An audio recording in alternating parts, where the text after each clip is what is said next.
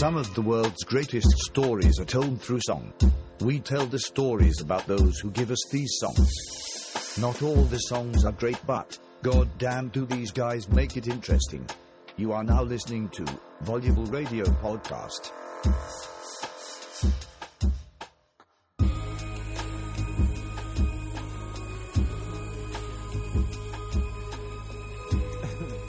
I like the prop fits.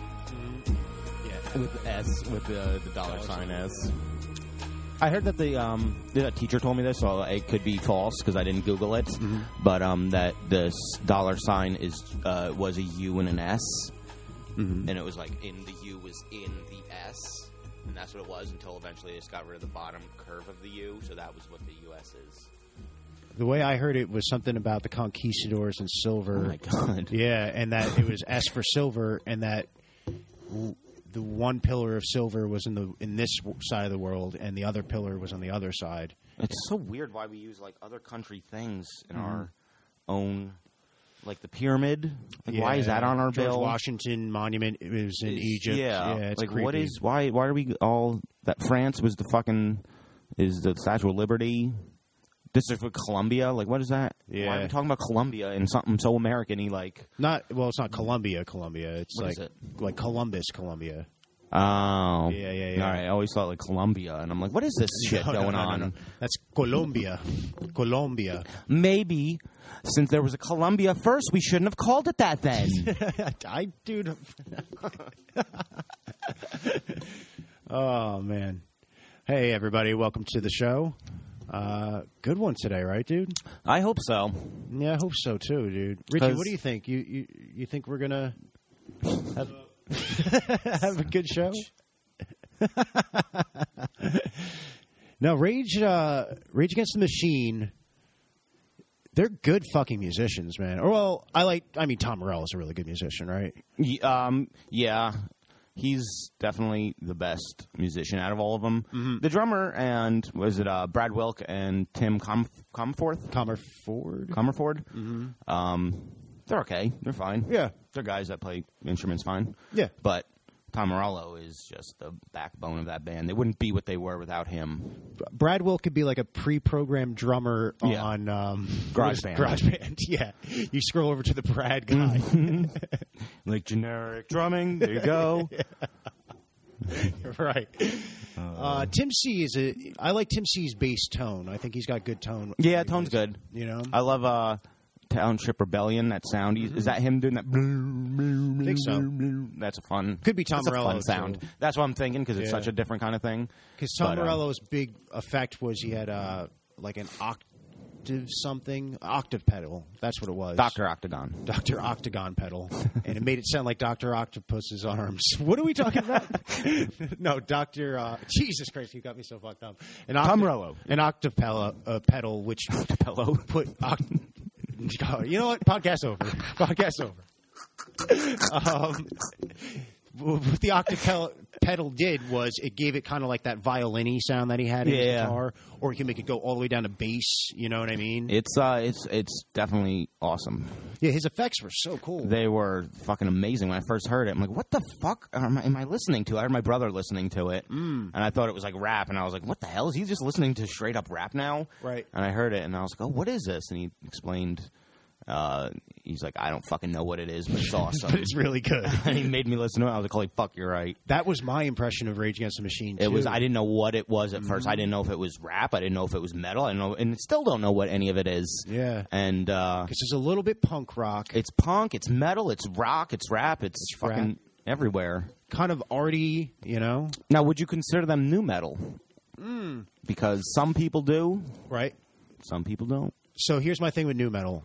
New metal, I feel like you need to have a DJ. Well, Korn is considered the godfathers of new metal. Mm-hmm. They don't have a DJ. They don't have a DJ. No, never did. Interesting. The first sampling they ever even used on a track at all was in 2016. On this Serenity of Suffering, there's a track towards the end, and it's the first time they ever used a scratch in a Korn song. Really? Yeah. I didn't know that about Korn. I thought they had at least one or two samples. Nope. Interesting. Huh. So I guess maybe Rage would be...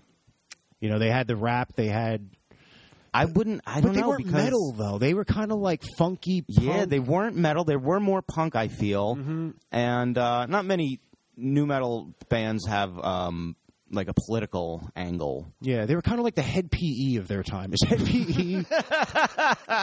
Head PE considered new metal? Absolutely, Yeah. they've got DJs and Fuck. rapping, and Maybe they're they political, were. but they're even dumber than Rage, like knowing their stuff. They just don't know what the fuck. Yeah. Like 9/11, who knows what did it? Was it the aliens? I don't know. Let's smoke a joint. That's a Head PE song. Yeah, and fuck up bitches' titties. not the same message as Rage, No. I would say. Still the same Rage, but just it's more. Yeah, it goes a little over the cliff. I would Yeah. say. Yeah. We were talking too. They talk about more real stuff.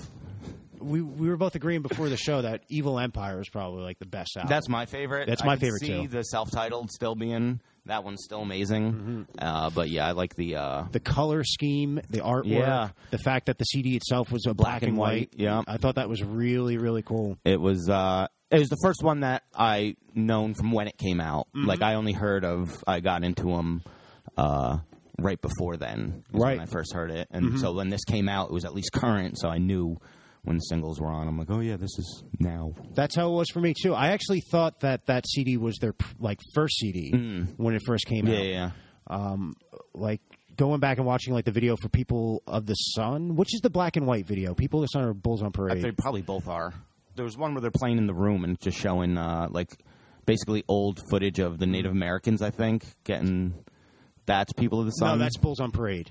No, Bulls on Parade is like Who Laughs Last, and it's that. Oh, right. Like just pictures and stuff, and it's like people climbing up with red flags.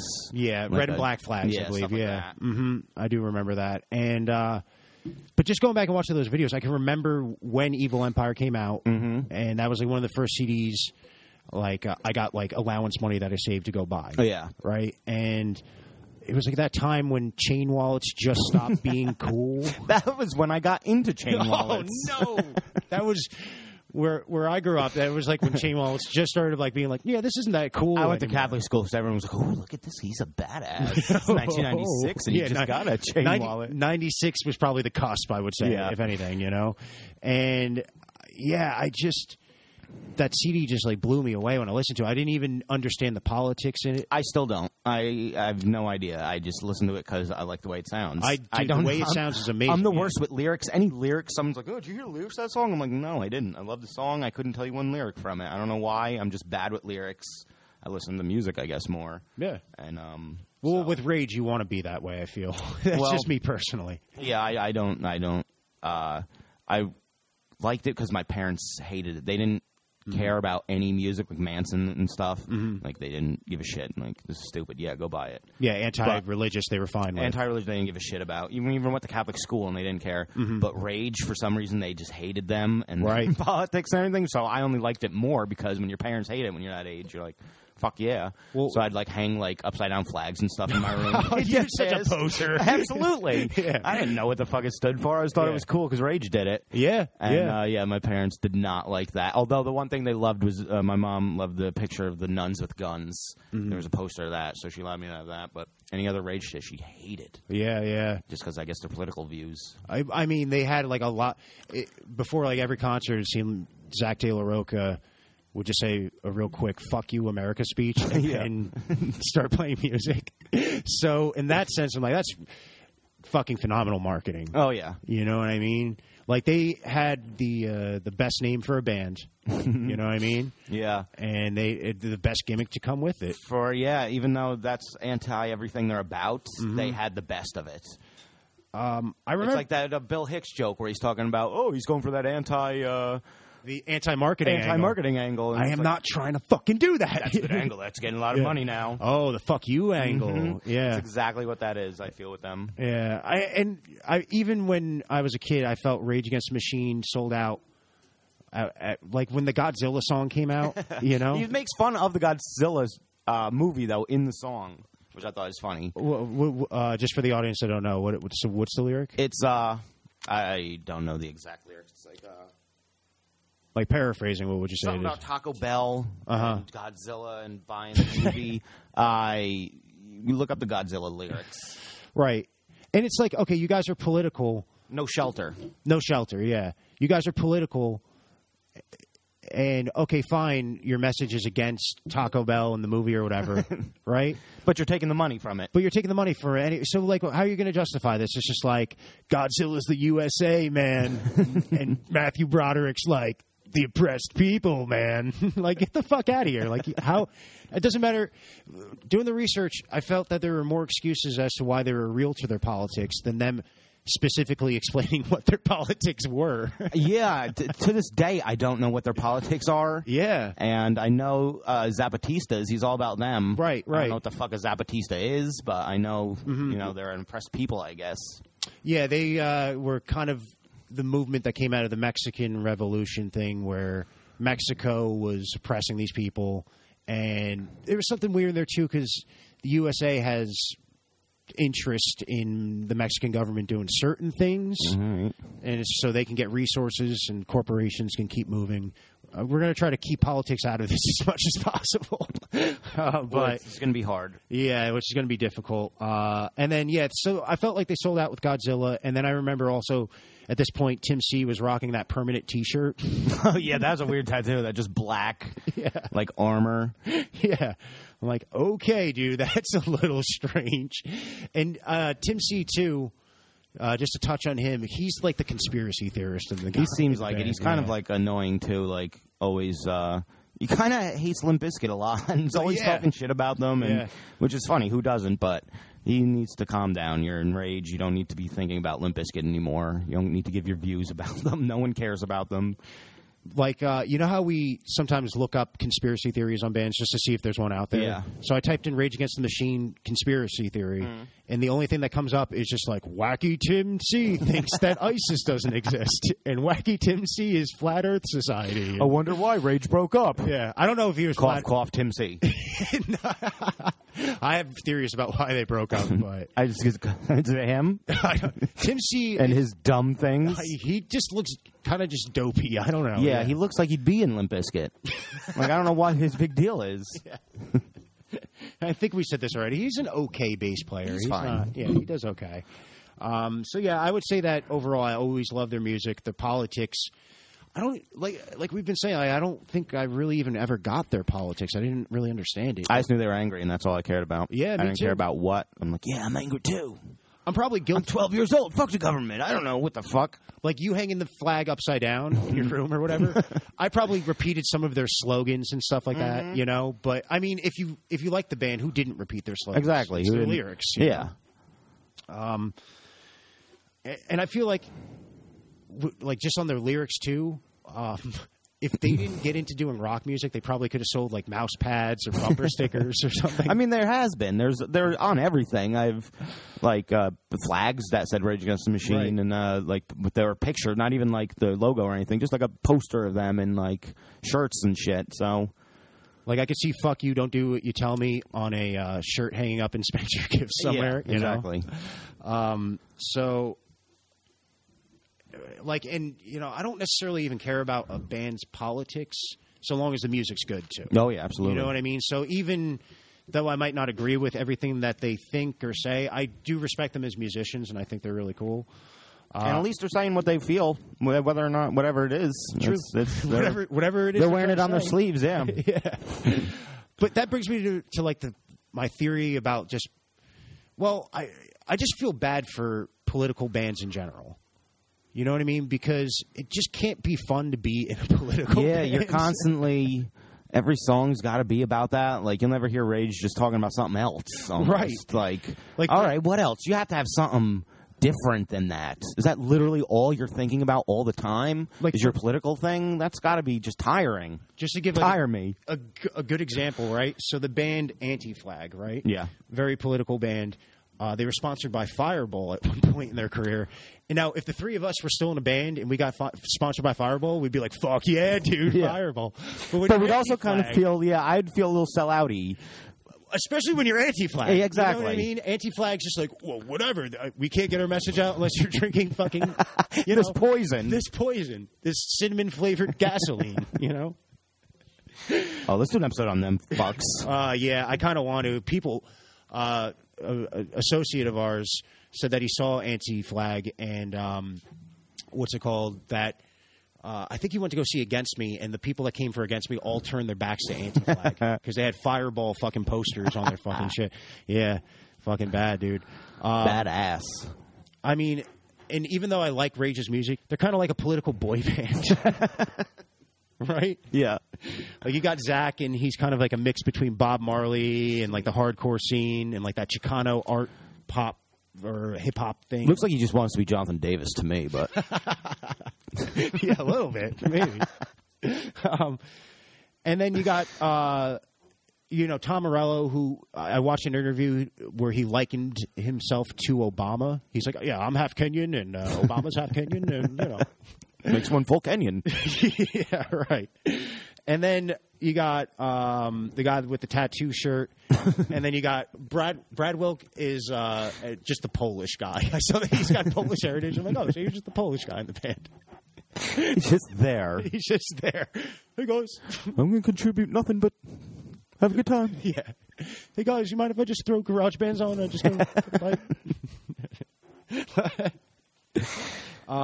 and yeah, I also felt like they came out at the peak of like Public Enemy's career, so they kind of rode the wave of that whole like political hip hop thing. Yeah, you feel? Yeah, I could see that for sure. They were always cool with them though. Public Enemy, they were tight with them, right? I think so. Yeah, because I mean they're doing the Prophets of Rage now. Prophets, cha-ching, Prophets. Where it's too fucking good. Yeah, and also their album drops at a time like around the LA riots too, like 92. Yeah, right. So they come out at the right time. Metal, punk, metal, and rap are all starting to become mainstream. Yeah, right. And it's just an amalgamation of all these different things: political rap and metal and punk rock. It's just the perfect mix of everything. And I just feel like the music was just basically angry music marketed at angry Gen Xers and millennials. Absolutely. That are just angry at general problems. Just angry at life. Let's just all turn that to profit. Their politics in general are just very general. They're just broad marketed politics, and I find a lot of times just conflict like with the other side. You know what I mean? Like I said, I have no idea politically what they're still even about. Yeah. And I don't give no fuck. Fair enough. So then, I mean, I guess the story of Rage Against the Machine is really the story of Zach and Tom. You better turn the bass up on this one. Richie, get the bass up. Thanks, bud. Thank you, bud. Yeah. The impression that I got from Tom was he was the business guy, where Zach was more of the artist guy. Yeah, makes sense. You know what I mean? Like Tom... well, actually, Zach, I watched this Japanese interview that he did. What is Zach? Ethnically, half Mexican. All right. And half, I think, like Irish-German. All right. Because I never knew what he was. Like, yeah. It could be literally anything. Yeah. Yeah, not knowing what it was just kind of added to their, like, nuance. Like, oh, what is this guy? What is he saying? Like, is he... It's... I don't know. I thought it was cool that you couldn't tell what he was. Yeah, because he had the dreads and everything, too. Dreads. Like, could he be black? Could he be Spanish? Yeah, and that just only added to the mystery, I guess. Yeah. And it made it cooler for me, I feel. I mean, in one sense, they did just turn people on to just ideas maybe they wouldn't have thought about. Yeah, maybe they're just all everything like... yeah, maybe that's better that they're just broad about their political beliefs and like, hey, just have different ones. Get into other stuff. Here's a bunch of different things we feel you could open your horizons, maybe. Yeah. So maybe give them that at least. Yeah, in that sense, I could be like, okay, then you guys are. They actually were the first ones to get me to start thinking like that. I'll give you interesting out of the box because I was like, oh, my parents don't like this. Let me think of they are saying stuff in their videos like that is fucked up. Right. The facts that they're flashing on the screen or whatever the fuck. I totally agree with you. So, yeah. I just feel like it's like the whole thing, like you being tied to your politics at all times has to wear you down. I feel like that kind of broke the band up eventually. Yeah, because I watched this interview with Zach, and it's like the Japanese interview, and I'll post a link on the website. But he really seemed like uptight when they were talking politics. He almost had this thing about him where he had like 10 memorized facts to why America sucks. You know what I mean? And once they get into it, he's kind of just like, he starts freaking out because he doesn't know, maybe. Well, he just is like, and then the other thing is, yeah, you know what I mean? He's like very like trying to be intimidating, but you could see him like look away and he has to memorize a fact. Yeah. But then when the conversation turns to music, his shoulders relax, his face like kind of brightens up a little bit, and you could tell how much he really loves music. And I'm like, I almost like feel bad. I'm like, you probably at some point want to be political. Yeah, but you also probably want to write a love song. Or anything. Yeah. You want to probably branch out. Yeah. And now you are part of this like political thing. And I feel like in a way that kind of broke the band up a little bit. I could see that. Does he do that on any? I haven't listened to any of the Lion. A little bit, but he also like I don't know. He does a lot of like clever. I'll give it to Zach. I don't agree with all of his politics, but he's very clever in the way he writes about stuff. Absolutely. You know, yellow ribbon instead of a swastika. Yeah, that was a great line. You know, that's a very interesting lyric. You know, and whether you are mad at him for that line or you agree with him, it makes you listen a little bit to what he's trying to say. Because I remember, back when they had all the yellow ribbons on the trees and shit back in the early 90s for that. Yeah. And we had them on our trees, and I was like, oh, yeah, we have them on ours. Yellow ribbons. Yellow ribbons. And then I heard that, and I was like, holy shit. Yeah. That also kind of got me thinking. I was like, maybe my parents are feeding me bullshit. Yeah, there you go. So they also did do that. That is pretty cool. That's pretty cool.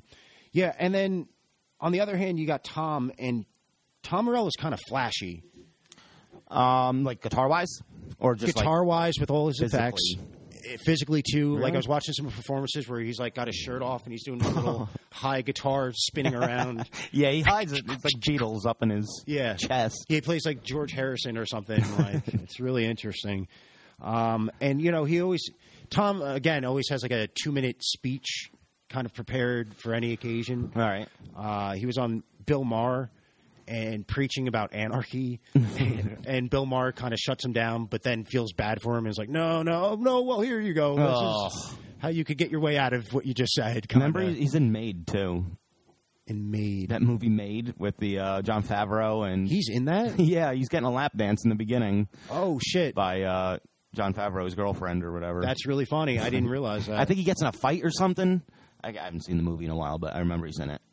And he also does like that Woody Guthrie thing, where Woody Guthrie was like this folk singer. No idea. And he used to paint this machine kills fascists on his like little acoustic guitar, where he would play like these like that's punk rock. Yeah, exactly, like folky ass music. And then and Tom Morello takes a page out of that book, you know. Yeah, he does write his messages on it, or wear them on like a baseball cap or something like that. Commie, I love that hat. I didn't know what a commie was when it was like. All I knew is my dad called them all hippies. Yet I still don't know what a commie is, technically, I guess. But, so Zach was born in Long Beach in 1970, and which is like the same place Snoop Dogg, Sublime is from. I believe Warren G is from that area. And his father was Robert, I think it's Beto. Robert Beto. Robert Beto de la Roca. All right. Is it Rocha or Roca? I've heard it pronounced both ways. And it's of the de la? De la, yeah. De la Roca. Roca or whatever. Rich, can you look up what Roca means in English? And because sometimes I see it's not capitalized, which is, I didn't know if it was always when it was written. De la. I seen it also DELA all as one word too, and I'm like, no, I always remembered it De La Roca, yeah, of the Roca. Yeah, but his the Roca and roll. Oh, there we go. There's the conspiracy. Rock and roll gangsta. And so his father was of the Rock. What? There you Zach go. of the Rock? Get the fuck out of here. That is some government psyop plant bullshit. What? It's of Portuguese origin? Wow, that's really fucking interesting. That's really interesting. But his father was part of this art collective of Chicano art. And it was like, it's actually really cool art. I'll put a link to some pictures. It's like Lady Guadalupe holding her tits and shit. Big old titties with like neck tattoos on her. Yeah, that's what it is. Marilyn Monroe all tatted up with like a Uzi. I like that Chicano art. Yeah, it's cool, right? Anyway, but he was like, this art collective was part of the first to get put in like the LA County Museum, right? And his grandfather fought in the Mexican Revolution, like we were saying before, and then eventually moved to the U.S. All right. And 1970s newscaster over here. His parents divorced when he was like 6, and then the mother moved him and her up, obviously her too. That's where the rage comes from. To Irvine, where she got her PhD in anthropology. And so he met Rage bassist Tim C back when his shirts weren't on him permanently. He could take off his... Yeah, he could take his shirt off and he had skin underneath it. And they met in elementary school, and they basically grew up playing music together. And were briefly in a band before Zach joined the hardcore band Inside Out. All right. Did you ever listen to Inside Out? I've heard some stuff of them, yeah. It's okay. It's his scream, again, is fucking awesome. Yeah, other than that, so the music good. is whatever. It is, yeah, it is kind of whatever. And then Inside Out signed with Revelations Records in 1990. All right. But then, just real quick, getting to Tom Morello, I wrote this down yesterday because I saw this interview with Jesse Ventura where he called Tom Morello his hero. I'm like, ugh. He's my hero. I'm like, I fucking hate the body Ventura. Saved me once. Yeah, Morello's I was choking on a piece of chicken teriyaki, and he gave me the Heimlich maneuver. He is my hero. But Morello was born in '64 in Harlem, and his father was like a Kenyan diplomat. I thought that Zach De La Roca was one of the predators when I first saw him with that hair.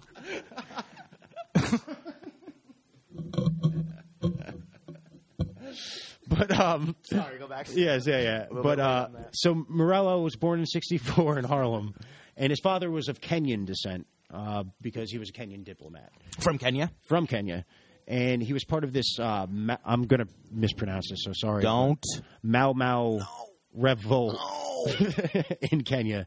But yeah, his father was fighting to get the British out of Kenya. Makes sense. You know, and they shouldn't be there. They shouldn't probably be there. I'm going to just go ahead and look around and be like, yeah, you don't belong. I just always think of that Eddie Izzard bit where he's like, do you have a flag? Oh, no flag, no country. Those are the rules that I just made up. But, yeah, so then his mother actually is from Illinois, and she would travel to different countries and teach English in different countries. And eventually she got to Kenya and met the father. All right. And then after discovering she But Tom Morello is both white, or is his dad's no, his dad's black. Black? Oh, because he doesn't look black at all. Like, he kind of looks like he could be black, but he's just white-skinned. He kind of looks like Keegan-Michael Key absolutely. a little bit. Yeah. But, like, lighter. Yeah. I think his dad is, all black, I think. I'm not 100% sure. Rich, can you look that up? Rich begrudgingly goes, sure, why not? That's exactly what I'm going to do. Yeah. But, so basically she gets pregnant. They fly back to the States. They have Tom in New York. And then the father goes back to Kenya, and the mother moves to Libertyville, Illinois, back where she grew up. All right. So right outside of Chicago. And she's a U.S. history teacher there. And I read that, and I was like, oh, she was a U.S. history teacher. I bet you Tom was at home going through her books like, this is why America sucks, and this is why America sucks. Drawing mustaches on all the white settlers and presidents. But cool little fact is that he went to high school with Adam Jones of Tool. That is a cool little fact. Yeah. I saw later that he actually introduced Maynard to Adam. All right. Yeah. Oh, there you go. That's pretty cool. And yeah, they actually had a band in high school called Electric Sheep. Sheeple. You think it's like that? I kind of got that feel, yeah. And he was also a huge fan of Tony Iommi, which I thought was kind of cool. Oh, who isn't? But yeah, he took his mother's last name. I didn't think there was many Kenyans with the name Morello. You're probably right about that. I thought that was cool, Tony Iommi, because Tony Iommi's like the riff god kind of thing, and Morello kind of had that riffing kind of thing. Oh, right? Yeah. And after high school, he enrolled and got into Harvard, and I saw that he got his BA in social studies. There you go. And I'm like, I took social studies in third grade. Big deal, dude. You pull the map down. I know social studies, okay? I wouldn't be doing this episode if I didn't. I think he also worked at a Renaissance fair when he was in his around that age. Is that right? Yeah, I think he said that in the Nerdist podcast I was listening to. Oh, that's fucking hilarious. But after Harvard, he moves to L.A. and he becomes a male stripper initially. There you go. And his stripper name was Tom Meat Swinger Morello. What a original name. How would his mom ever have noticed? Like, you don't change your full name. Yeah. You just put... You got to figure that's before cell phones and shit like that. This is like the late 80s, I would assume. So, yeah. Did he have hair, or is he still bald? No, he had hair at one point. I was watching videos for the band that he gets into. But first, he hangs up his stripper boots, and he gets a job with Democratic U.S. Senator Alan Cranston. and he just kind of says, like, I saw the inside of that operation. I hate politics, and I didn't want to get into him because of it. Like, okay, cool. I'm sure, like, it's probably pretty awful. But I'm sure you also learned a couple tech talk. But he didn't have to shake his dick in a thong. That's a good point. Maybe get a little bit of self-respect. You know? You fucking idiot. And after a while, he joins this band, Lockup. And Lockup is kind of like Faith No More meets, I don't know, like Mother Love Bone or something like that. Yeah, it's like this weird... You know, remember like that early 90s, late 80s thing where everything is just like... Faith No More wannabe? Yeah, splashed colors everywhere kind of feel. Yeah, you you're know? wearing shorts and a long-sleeve shirt. Yeah, exactly. Sneakers, high tops. Yeah. Yep. Cut off jorts with, yeah. It's just all that weird 90s stuff. And Morello's hair... Painter's hat or something weird. Yeah. I think Morello has got like long hair in this one or something. It just looks odd on him. And I'm pretty sure he's performing without a shirt on, too. And he's just, like, kind of, like... Swinging his dick. He's puffy. He's got, like, a patch of hair on his chest. He's like, let me lick that patch. It's going to get rubbed off when he's playing the guitar that high, though. Every night, he has somebody clean his chest hair off the guitar. Sorry, I got my neck beard stuck this time. Getting too high, Tom. Yeah. But, okay, so now we come to 91, and Lockup and Zach's band Inside Out have broken up at this point. And again, this is like right when Public Enemy is like the most popular thing in America, as far as rap goes. I was going to say, not as far the as most rap popular goes. thing in America. Right. Probably MC Hammer. And again, all the other hip hop artists all had this like political thing about them. And Except MC Hammer. Except MC Hammer, exactly. Right. And at the time of the breakup, Lockup's final drummer, the last one that they had, was this dude, John Knox, and he was a close friend of Tim C. And I guess Zach, too. I guess they knew them from school or something. And he encouraged them to jam with Morello. He's like, Morello's a good guy. Like, you guys are trying to start something now. Why don't you talk to this dude? And, they hit it off. And then Morello contacts Brad Wilk because Brad Wilk tried out for Lockup and failed the audition. He's like, hey, you're not doing anything. You want to join our band? You want to just sit in for a minute? Okay. 1 and 2 and 3 and 4 and 1 and 2 and 3 and 4. And then... yeah, so they get the name Rage Against the Machine because it was originally supposed to be Inside Out's second album title. Oh, yeah. And it was the other guy in Inside Out who had a magazine, like a fanzine, and he was the one that coined the term Rage Against the Machine. But originally he wanted it Rage Against the Zine. Is that what it was? No, it was fanzine. Oh. Come on. It's a puns, Mike. So they start jamming a little. They start jamming, and they put together this like kind of interesting sound. I think Tom was really impressed at the fact that Zach can freestyle. You know what I mean? And they all kind of had this similar interest: punk, metal, hip hop, and every type of music basically that was popular at the point. Yeah. And I like that they made it sound like it was like a sampled rap song. But they made sure to let you know that it wasn't. Yeah. On everything. Oh, we did this, by the way. We're not sampling. Yeah, exactly. Not that there's anything wrong with that. We just don't do that. So don't think we did it. Don't fucking say we did it, because we didn't fucking do it. So the group ends up playing their first show at the Quad of Cal State University of Northridge. And it's a really cool performance. You can find it on YouTube. I'll put it in the show notes. And you can see the crowd slowly kind of getting into it a little bit because they don't know what they're listening to. Aren't a lot of the songs actually like basically the same songs that are on the self-titled album? Pretty much. They start off being awesome. Yeah. Killing in the Name of is just used as the intro. So that and then you see Zach, he's just getting himself pumped up to go on, like dun dun dun dun dun. Oh, that is a pump up fucking song. Yeah, it's a good song. But he doesn't rap on it, and then you just go into, I forget what song it is. They go into another song right after, and the crowd starts getting bigger and bigger. It'll be in the show notes. It's a cool show. And they also release a demo just called Rage Against the Machine at this time. And didn't they record a full album before? Yeah. And they had like 4 extra songs. Mm-hmm. I call it their demo because it's like, they put it out themselves. But yeah, it's basically the first album. And the jacket to the album is made up of newspaper clippings of the stock exchange, And on each cover is a taped match, a single match, so to symbolize burn Wall Street. All right. And the liner notes, this is the first time right from the beginning, they state no samples, no keyboards, or synthesizers. Fucking don't say we did it. Yeah, exactly. And, they start selling this self-put-out album for $5 a tape and sold about 5,000 copies. So pretty good right off the bat, especially in the 90s when people are, don't have as much trunk space as they do now. Pretty much, yeah. Yeah. And because they sell so many, they get the attention of several record labels, but they decide to sign with Sony. Because they had the most money. Because they were promised the most complete commercial control. So then I kind of, who had the most money to offer them? Because really it's a band about raging against machines. A band that rages against machines, signs with the machine to reach a broad audience to inform them about the machine that they need to rage against.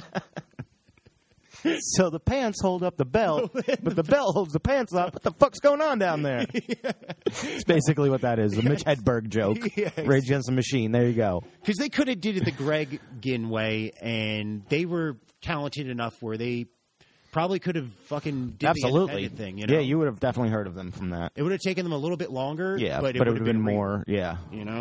And they say basically they couldn't get their message out to a large enough audience without signing to a major label. Which does make sense, too. Which makes sense.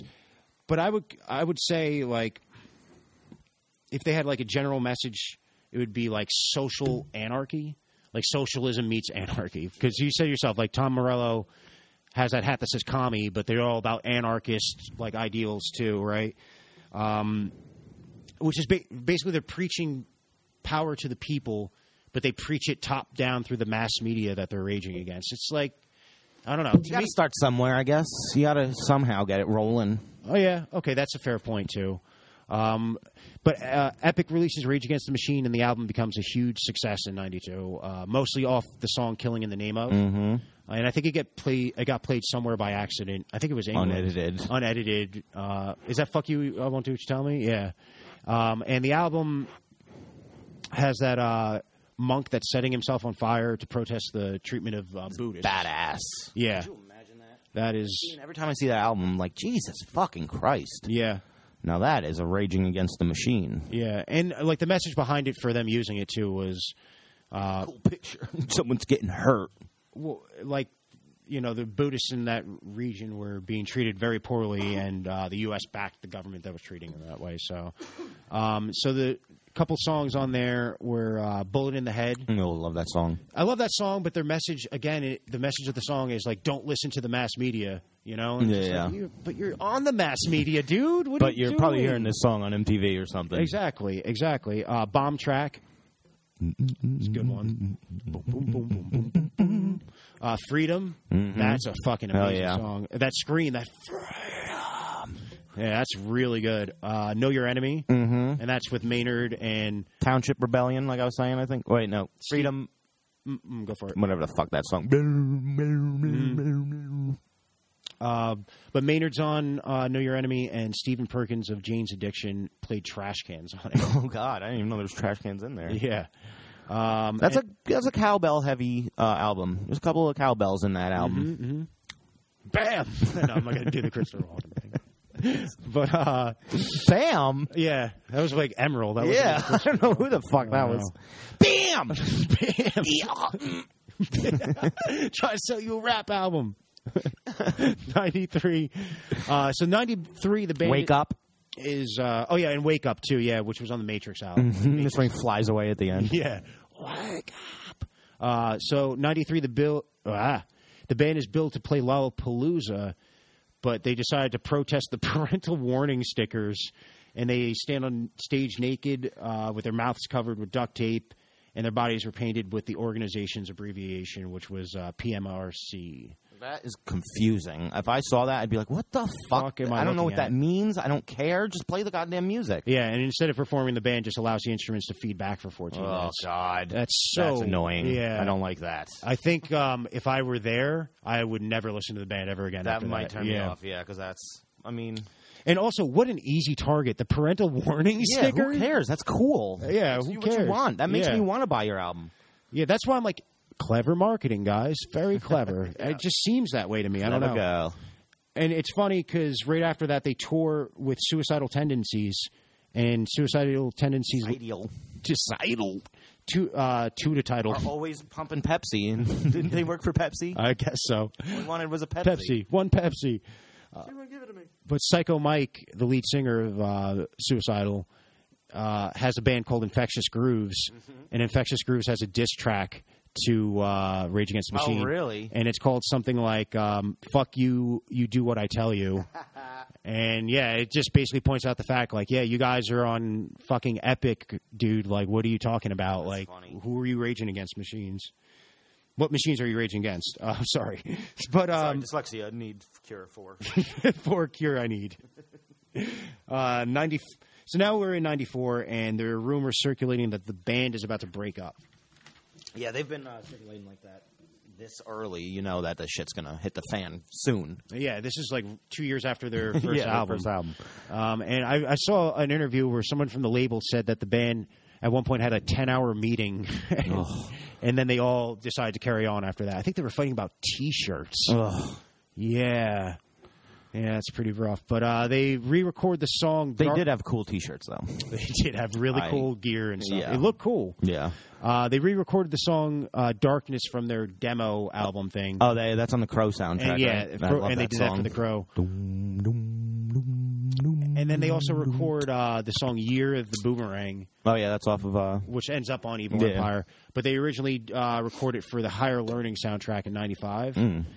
Because, you know, like the only way to fight the machine is to... get on soundtracks. Yeah, get in the movie machine. Mm-hmm. And everything that we know about the movie machine, those gears are kind of like sludgy and sticky and gross. Like, I don't know, man. I don't know. I don't see how you support... That's not their fault, though. I don't follow. What do you mean? The music, you know.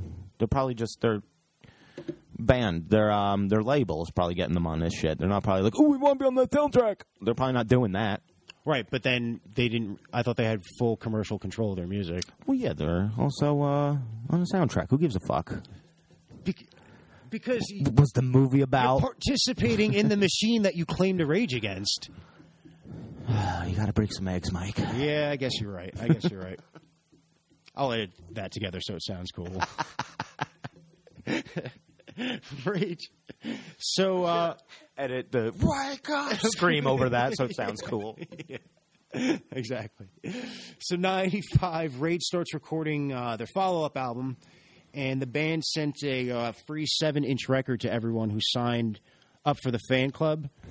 And this also doubled as an apology for those who had received nothing from the fan club to this point.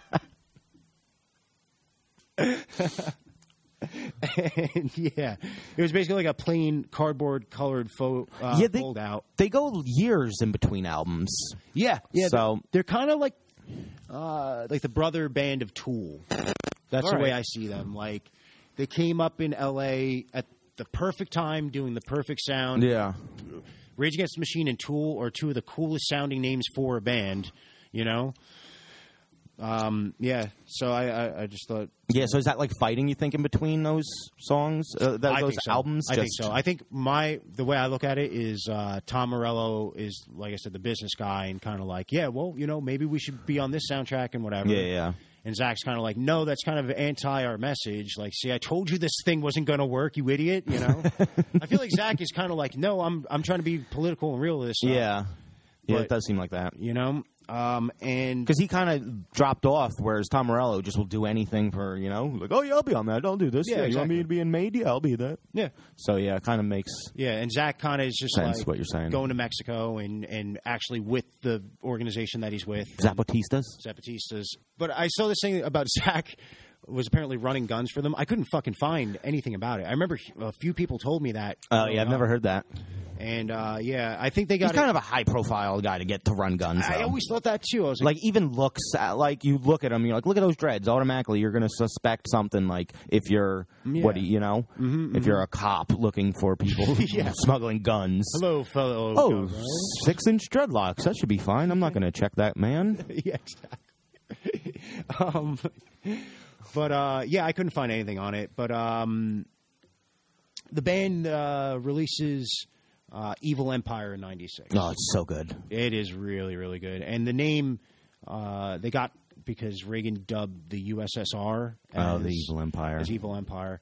And the band just felt the title aptly was a good fit for America. You know what I mean? I'll give it to them.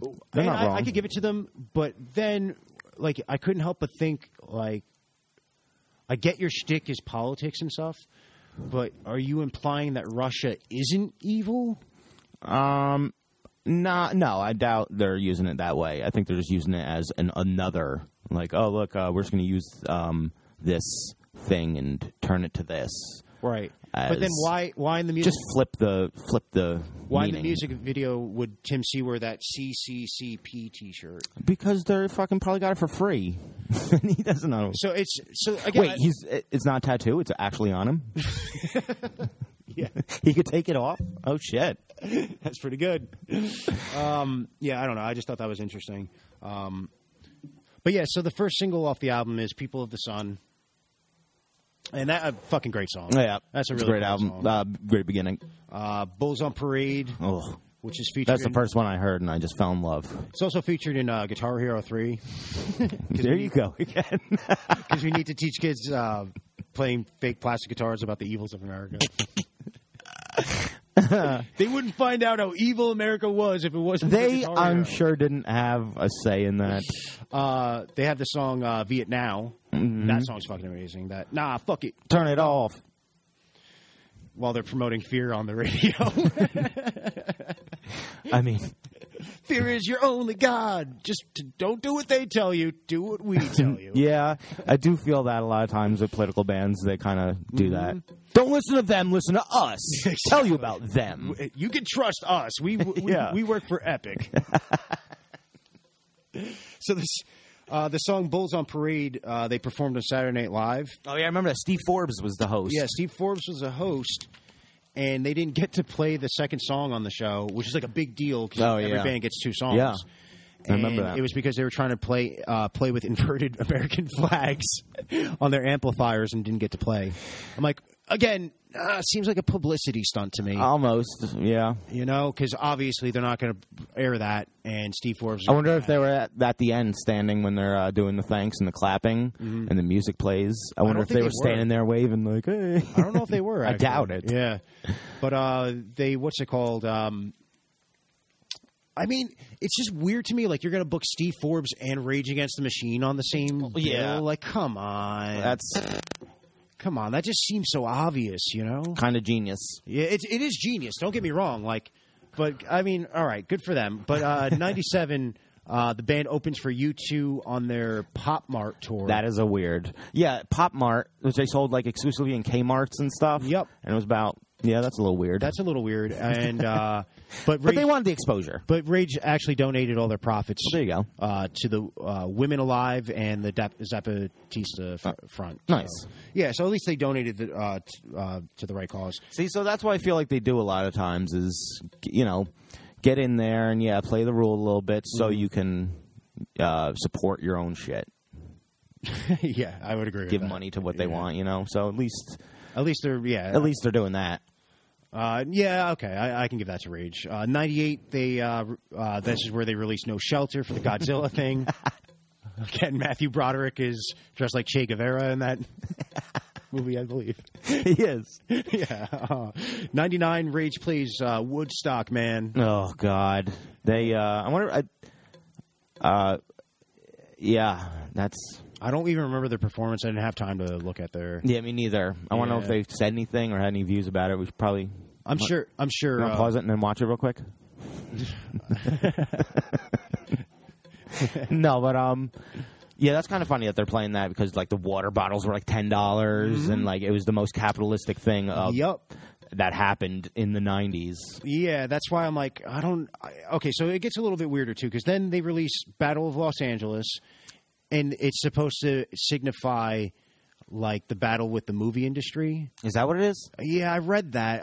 I mean, sometimes it sounds like they just say things just because, you know, because the Battle of Los Angeles was that UFO thing in like the 50s or something. Yeah, where they there was that picture taken and all the military are shining their spotlight on what seems to be a UFO. So I don't get. Yeah. I don't get it. I don't know what the tie-in with that is, but that album's all right. It's not as good as their previous two. Yeah, but there's some great. Sleep Now in the Fire is a good song. That one's all right. That one I never really cared about. Yeah, that one I didn't care about. Girl Radio's all right. And then with I guess it's the Sleep Now in the Fire video. That's the one where they shut down Wall Street. Wall Street. Didn't they also say they'd never record like fake video of them playing? That was like a thing. Like they'd only allow live footage. I think like they wouldn't see that. Fake a thing. But in the Sleep Now in the Fire video, they're wearing tuxedos or they're wearing suits and like smiling. Like Zach De La Rocha's like hamming it up, looking like a politician, like smiling, singing the lyrics. Yeah, I think they're playing like fake game show hosts on. And they're playing Who Wants like to Be that. Filthy Rich or something like that. But like they're wearing that kind of. So it's. And the video is like, all right, guys, you shut down Wall Street for a day. Like, I get it. Yeah, like, Michael Moore directed it. Yeah, Michael Moore's probably just like, nah, get up there. Go, do my biddings. I got to go to craft service table and eat everything on it. Yeah. Right. So, yeah, they shut down Wall Street for a day. Yeah, it's directed by Michael Moore. And the Testify video comes out in 2000, and the music video depicts Al Gore and W as the same candidate. All right. Right? So I don't remember. It's like it's a picture of like George W. Bush, and then it splits, and it's Al Gore, and it's very suggestive that it doesn't matter who you vote for. Yeah, I get that. And then the band plays a show across the street from the Staples Center to protest the DNC. So that's the Democratic National Convention. And the group is basically antagonizing the cops and saying, you know, fuck you, I won't do what you tell me. Yeah, and it's all this fuck you America talk. And the crowd's they get the crowd riled up, and the crowd starts throwing bottles and shit at the cops. And guess what happens? The cops come in with the stormtrooper stuff, start shooting rubber bullets. But they wanted, basically, what they wanted to happen. And I'm like, okay, cool. They started like a little bit of riot. And this... Okay, so two things here. So basically, it's, in my opinion, this is a major thing that made people not vote. And because people didn't vote in that election... I don't think that had to do with it. George W. Bush got elected. I think it was mostly just... it was the worst voter turnout, I believe. Because I think that's also what they were saying, like, in that video. It's the same fucking person. Who cares? It's like South Park. I don't want a douche or a fucking turd sandwich. Fair. Who gives a shit? That's how I feel. The second thing I was thinking is, as the riots are happening, I'm watching this and I'm going, where the fuck is Rage Against the Machine? Wait, what? Oh, during the riots, they weren't around? Yeah, where are they? Oh, I'm sure they're back in their fucking trailer. Yeah. So it's just like Brad Wilk, and the rest of the guys in the back. Brad Wilk, I picture just stuffing pierogi after pierogi in his face. That went good. Yeah. Like, no, it didn't, you dumb Polak. They didn't do anything. I like it. Yeah. Meanwhile, all their fans outside are getting their asses kicked by the fucking stormtroopers. Like, this pierogi's cold in the middle.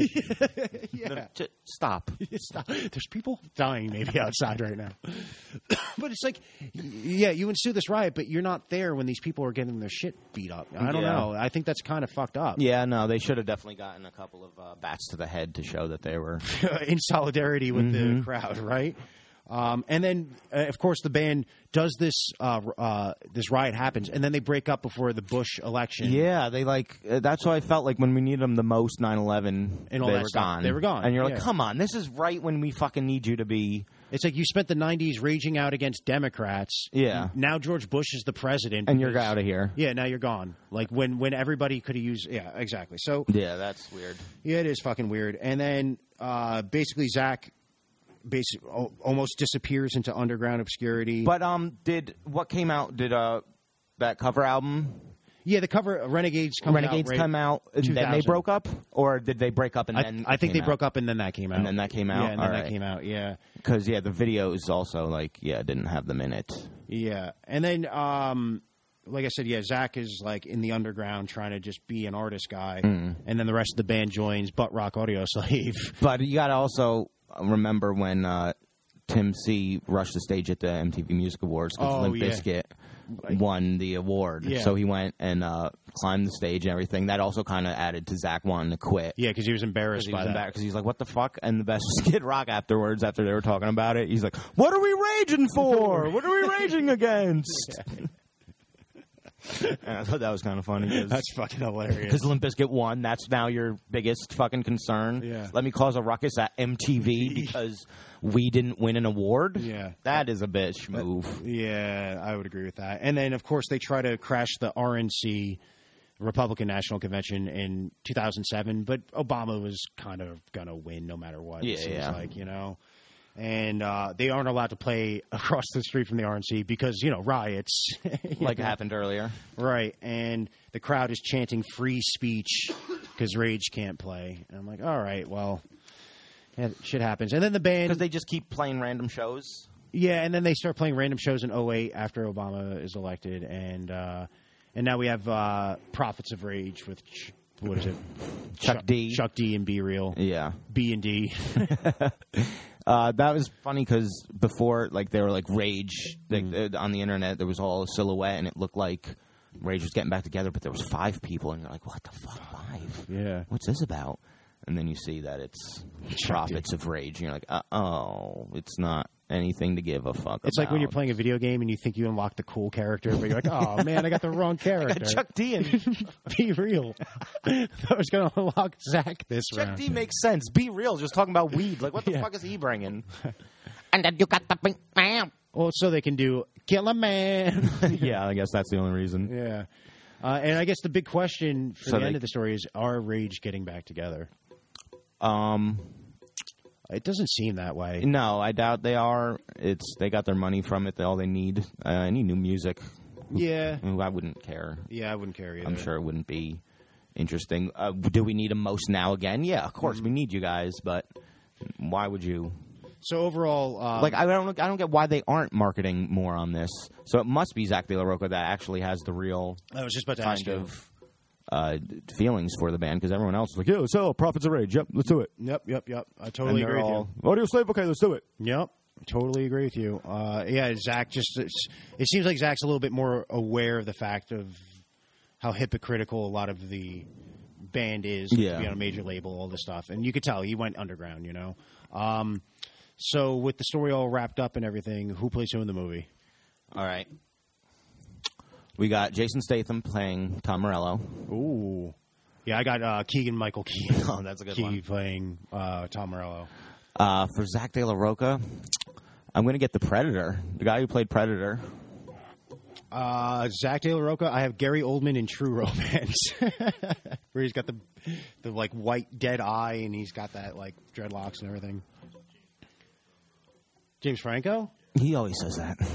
Oh, yeah, he does always say that. Jonah Hill. Jonah Hill. Tim C., I have Dolph Lundgren or Josh Hartnett. Oh, Hartnett, yeah, he's very boring. Yeah. That could be good. Hartnett. They take a black Sharpie marker and color and a T-shirt on him. he gets that thing, the Tin Man, he dies from the same thing the Tin Man got, or that gold girl from Bond. Oh, that's funny. And then Brad Wilk, I have Freddie Rodriguez. All right. We need something more boring, just any kind of background actor, like I said, for any boring nothing. Maybe John Leguizamo. He's too entertaining. But, I guess that wraps up the show for us. And, thank everybody for listening. All of which are American dreams. All of which are American dreams. All right. Well, that was a fun episode, huh? Thank you again, everybody, for listening.